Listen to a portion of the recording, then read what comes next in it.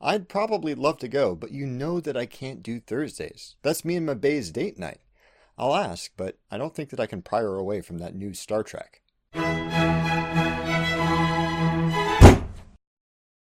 In this bag, I have a number of black and white marbles. I don't know how many of each there are in there.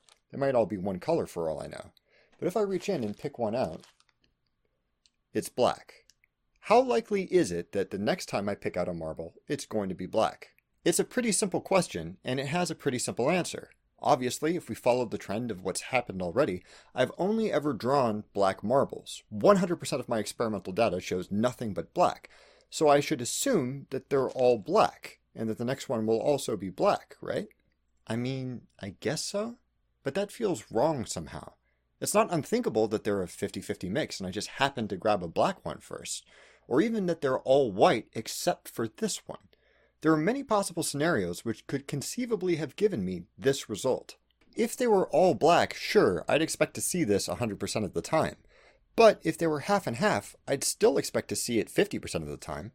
Even if there was only one black marble and 99 white ones, I'd still expect to see it come out of the bag first 1% of the time, despite the odds being against it.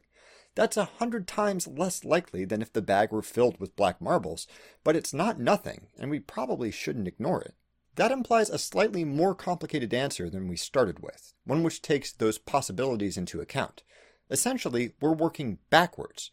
To predict what's going to happen in the future, we're figuring out what sets of circumstances might have led to what we've seen so far, and how likely each set is. The cool thing about that approach is that it's very easy to update our guess about the likelihood of those possibilities as we collect more information. If I drew a white marble next, it's obviously impossible that they were all black to start with, and the odds that they're split 50-50 get much higher. If you can do a little calculus, you can actually find a simple equation that balances the infinite number of possibilities for the marble question. The number of black marbles you've drawn, plus 1, divided by the total number of marbles you've pulled out of the bag, plus 2. With just one black marble, that puts the probability that I'll draw another one at 2/3. That sounds much more reasonable than 100%. If I drew 2 black marbles, it would be 3/4. If I drew a black one and then a white one, it would be half, or 50-50, exactly like we'd expect. Both the marble equation and the general method for updating a guess about the conditions that might have led to a specific observation were discovered by the famous mathematician Pierre-Simon Laplace, based on a paper published by Richard Price, who had developed an idea he heard from a Presbyterian minister, Thomas Bayes. So obviously it's called Bayes' theorem, and it's become a cornerstone for all sorts of important stuff. Science, economics, artificial intelligence, cryptography, engineering, in any field which uses mathematical models to predict the future, someone's using Bayesian statistics to do it. But there's one place you might not expect it to show up, the philosophy of knowledge, or epistemology. In episode 58, we talked a little about the problem of induction, an uncomfortable philosophical objection to the main method humans use to form ideas about the world. I see a raven, it's black. I see a raven, it's black. I see another raven, it's black. I generalize from what I've seen and I say, ravens are black. That's induction, and it's just how we learn things. But if you think about it, all I really know for sure is that every raven I've seen so far has happened to be black. How do I get from there to the idea that all ravens everywhere are black? I can't actually prove that that's true for the whole universe worth of ravens unless I observe every single one of them. Which, I mean, I'm a pretty busy guy. Compare that to deductive reasoning, something like all ravens are birds are animals, therefore all ravens are animals. I can say with 100% certainty that that's true without ever seeing a single raven. But inductive reasoning, which is the foundation of all scientific knowledge, is, well, it certainly seems effective, but I could never actually prove that it is. Bayes' theorem is a very useful and intuitive response to the problem of induction, because it gives us a formal way to justify some amount of belief about a whole class of things given only a few examples. Black marbles, black ravens. I might not be able to prove you'll never find a white one, but I can still get close to absolute certainty that the next one you see will be black, even if I haven't observed all of them. Bayesian epistemology uses Bayes' theorem as a template for forming various degrees of certainty about beliefs. which gives us a decent way to use induction responsibly and justify being fairly certain that the sun will rise tomorrow, which is helpful. In fact, it's so good at honing in on intuitively correct answers quickly that it's often used as the gold standard for rational thought. Some of its proponents argue that if you're reasoning properly, free from irrational stubbornness or errors, your conviction in your beliefs should update in a Bayesian fashion when encountering new information. So every time you're faced with a tough question about the world, you open Excel, start inputting your priors. Hey, but where are you going? What do you mean Excel is boring? Excel is not boring, Excel is beautiful. Okay, so it's hard to find a straight line between Bayesian inference and practical everyday reasoning. There are certainly some interesting insights we might glean about how we should approach thinking if we're being good Bayesians, but it's not like knowing about Bayesian epistemology suddenly makes you Spock. However, it's possible that your brain is already using Bayes' theorem in a very important way.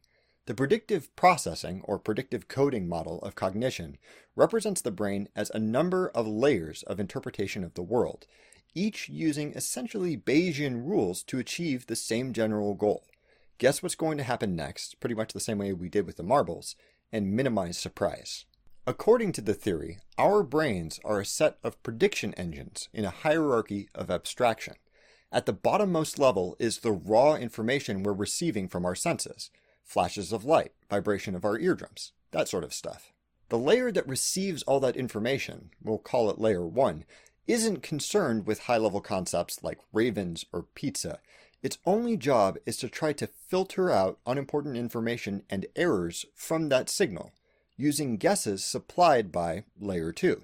If you wear a watch or a ring all the time and don't even feel it anymore, it's because that layer has learned to screen out that particular sensation as noise. Don't even worry about it, it tells layer 2. Totally predictable. No need to send this up the chain. I've got it under control. Layer 2, on the other hand, has some very basic abstractions about things like shapes and colors. It can feed layer 1 predictions about what a blob of red is likely to do. Keep being a blob of red. If layer 1 receives sensory information that the blob of red has suddenly changed to a blob of green, it can do one of two things. Usually it treats it as a fluke and smooths things over, saying, nope, still mostly red, no problems here, boss. But if it's way too weird compared to what layer 2 is guessing should happen, too surprising to hide, it kicks it up the chain. Nope, it's definitely green now. Your problem. Similarly, layer 2 is receiving guesses about what's likely to keep happening from layer 3, which maybe has ideas about objects or persistence, which is getting information from layer 4, and so on, all the way up to layer N, the top dog, making all the predictions about the world from a huge tower of abstractions, who can say, no layer N-1, it's not actually magic. Magic doesn't exist. He probably just switched the red apple for the green one when we weren't looking. According to proponents of predictive processing, this model very closely matches what we observe about how brains process incoming information from the senses, a sort of iterated chain of prediction and feedback. There are all sorts of interesting examples of optical illusions and perceptual blind spots that do seem to fit the idea fairly well. And, for what it's worth, it more or less matches the subjective experience of surprise too. We try to explain our surprise from the bottom up, first making sure our senses aren't deceiving us, and only updating our highest level abstractions when we're confronted with something that we can't explain away. Of course, as anyone who's familiar with statistics has been screaming incoherently at the screen for the past 10 minutes, Bayesian approaches to interpreting data have their limits and criticisms.